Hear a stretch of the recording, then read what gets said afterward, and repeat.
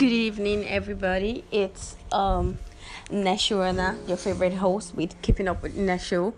I would like to apologize to you all for my absence, for being quiet and silent for a very long time. I've been really busy and come along with some illness, just the normal Lagos hustling and bustling thing.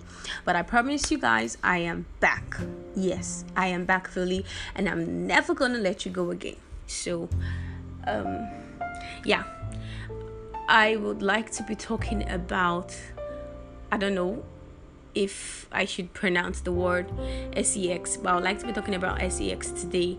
So it's basically more for the couples, but it's not a bad thing to expatiate to relationships like boyfriends and girlfriends and fiancés and grandpas and grandmas, whatever. Okay, I would like to expatiate and talk about sex. Like, I was listening to something earlier today, and the lady kept going on and on about breaking the engagement because she's been living with the guy for a couple of weeks after the engagement, and he comes home often for a couple of weeks without touching her. Yeah, without touching her, like without having sex. So she's like, we need to go for counseling. We need to talk to somebody. So eventually they went on counseling and they talked to a counselor, and her complaints were, how can I be living under the same house? How can I be living under the same roof in the same house with my husband to be, and yet he doesn't touch me, and I have to go get some sex toys to use for myself. She was making this complaint to the counselor, and the husband to be was like, I love you. I come home, I see you excited. I see you every day when I come home. You look pretty, you look awesome. That alone satisfies me. Okay? And a question keeps going, but why don't we have sex? Why don't you touch me? And I want to ask, like, that's the whole thing about the couple to be. But my podcast for today is, ladies, can you get married to a man who is okay with not having sex for a couple of weeks or over months? Can you do it? Like, most ladies will tell you, oh yeah, my boyfriend or my fiance or my husband to be has been off Nigeria or off the States for a couple of days or a couple of weeks or a couple of months or even years, and I've been holding back, I've been holding myself. So, like, how true is that? I'm gonna be speaking for myself. Yeah, I cannot tolerate a very long distance relationship. I can't. And based on my topic for today, since it's under the same roof, I don't know, maybe the guys will know better. So my podcast is always open for sending voice notes, and I'll be posting on my YouTube channel. I will post my handles so you guys can go watch and we can always interact. Like I said from the introduction of my podcast, you can always talk to me. Like, it's an interacting show, it's an interacting podcast. So I will be opening my YouTube channel so we could talk, we could go live, we could do all of those things. But you could actually send your voice note here. I would listen to it and drop a voice note back to you. So I guess that is the way we will be able to communicate on podcast. So back to what we are talking about. I just feel, why would you not touch her? And your excuse is you feel satisfied looking at her. Okay, that's good. It's okay to be admiring your spouse. It's okay to admire your partner. It's okay to feel like, oh wow, I own her, I own that chick. But don't you think, guys, this is for the guys now, don't you think touching her sometimes, even when you are not in the mood, or even when the atmosphere is not conducive enough, but she requested, don't you think that's a little plus? That's a little, okay, she needs it. I wouldn't want her to feel like there's a reason why I am not forthcoming. There's a reason why I'm not going down with her. Like, don't you think that it's better we both satisfy each other?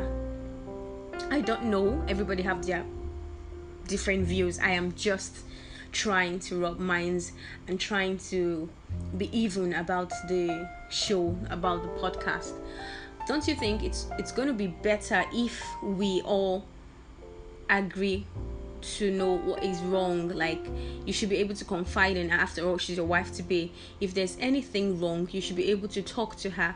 You should be able to tell her, okay, this is the reason why I've not been touching you. This is the reason why I've been off the mood. This is the reason why I don't really have the drive. I mean, it's the reason why I don't have the drive. Is the reason why you might be thinking something else entirely, but this is it. Don't you think it's even better that way, instead of you allowing it go as far as seeing a counselor or seeing a therapist or whatever?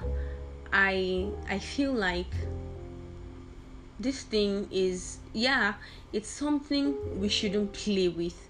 Yes, I know the old Bible rules and everything, but I think we're in the 21st century and everybody is opened to sex. Even kids these days. I mean, I'm sorry to put this in, but I think we should educate our children on sex, because it's been breaking homes.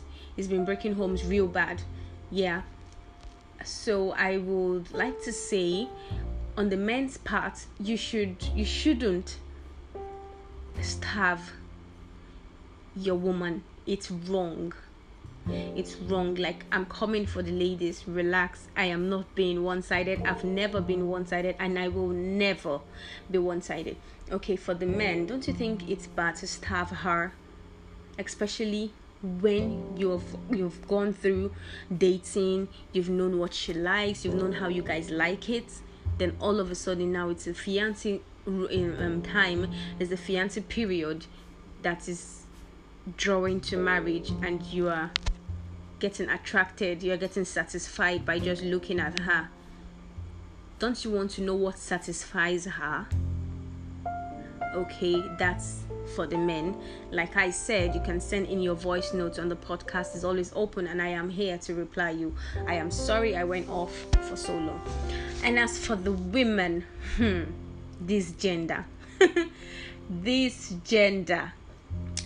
for the women, okay, I would rather say, depending on who these men already have relationships with before they met you, wife to be, it might be a thing that they liked, but because of past experiences, something happened, they really loved their exes, and the ex's libido was really low than what they had or what they want.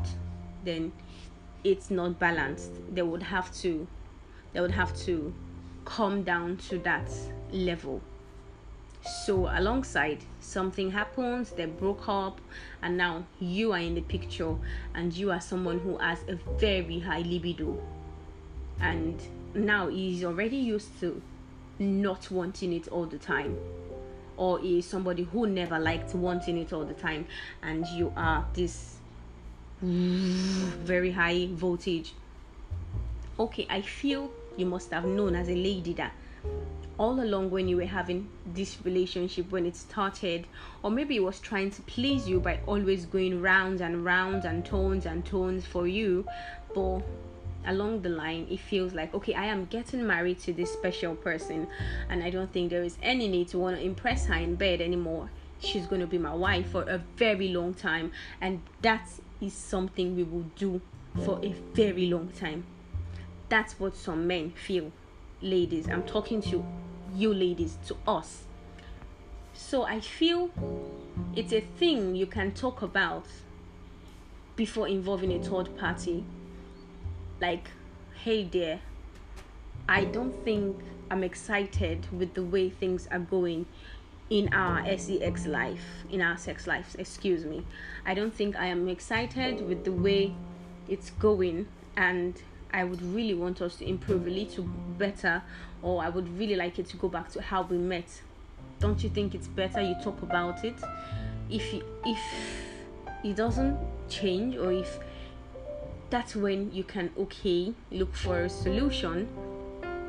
Or better still, excite him in the bedroom.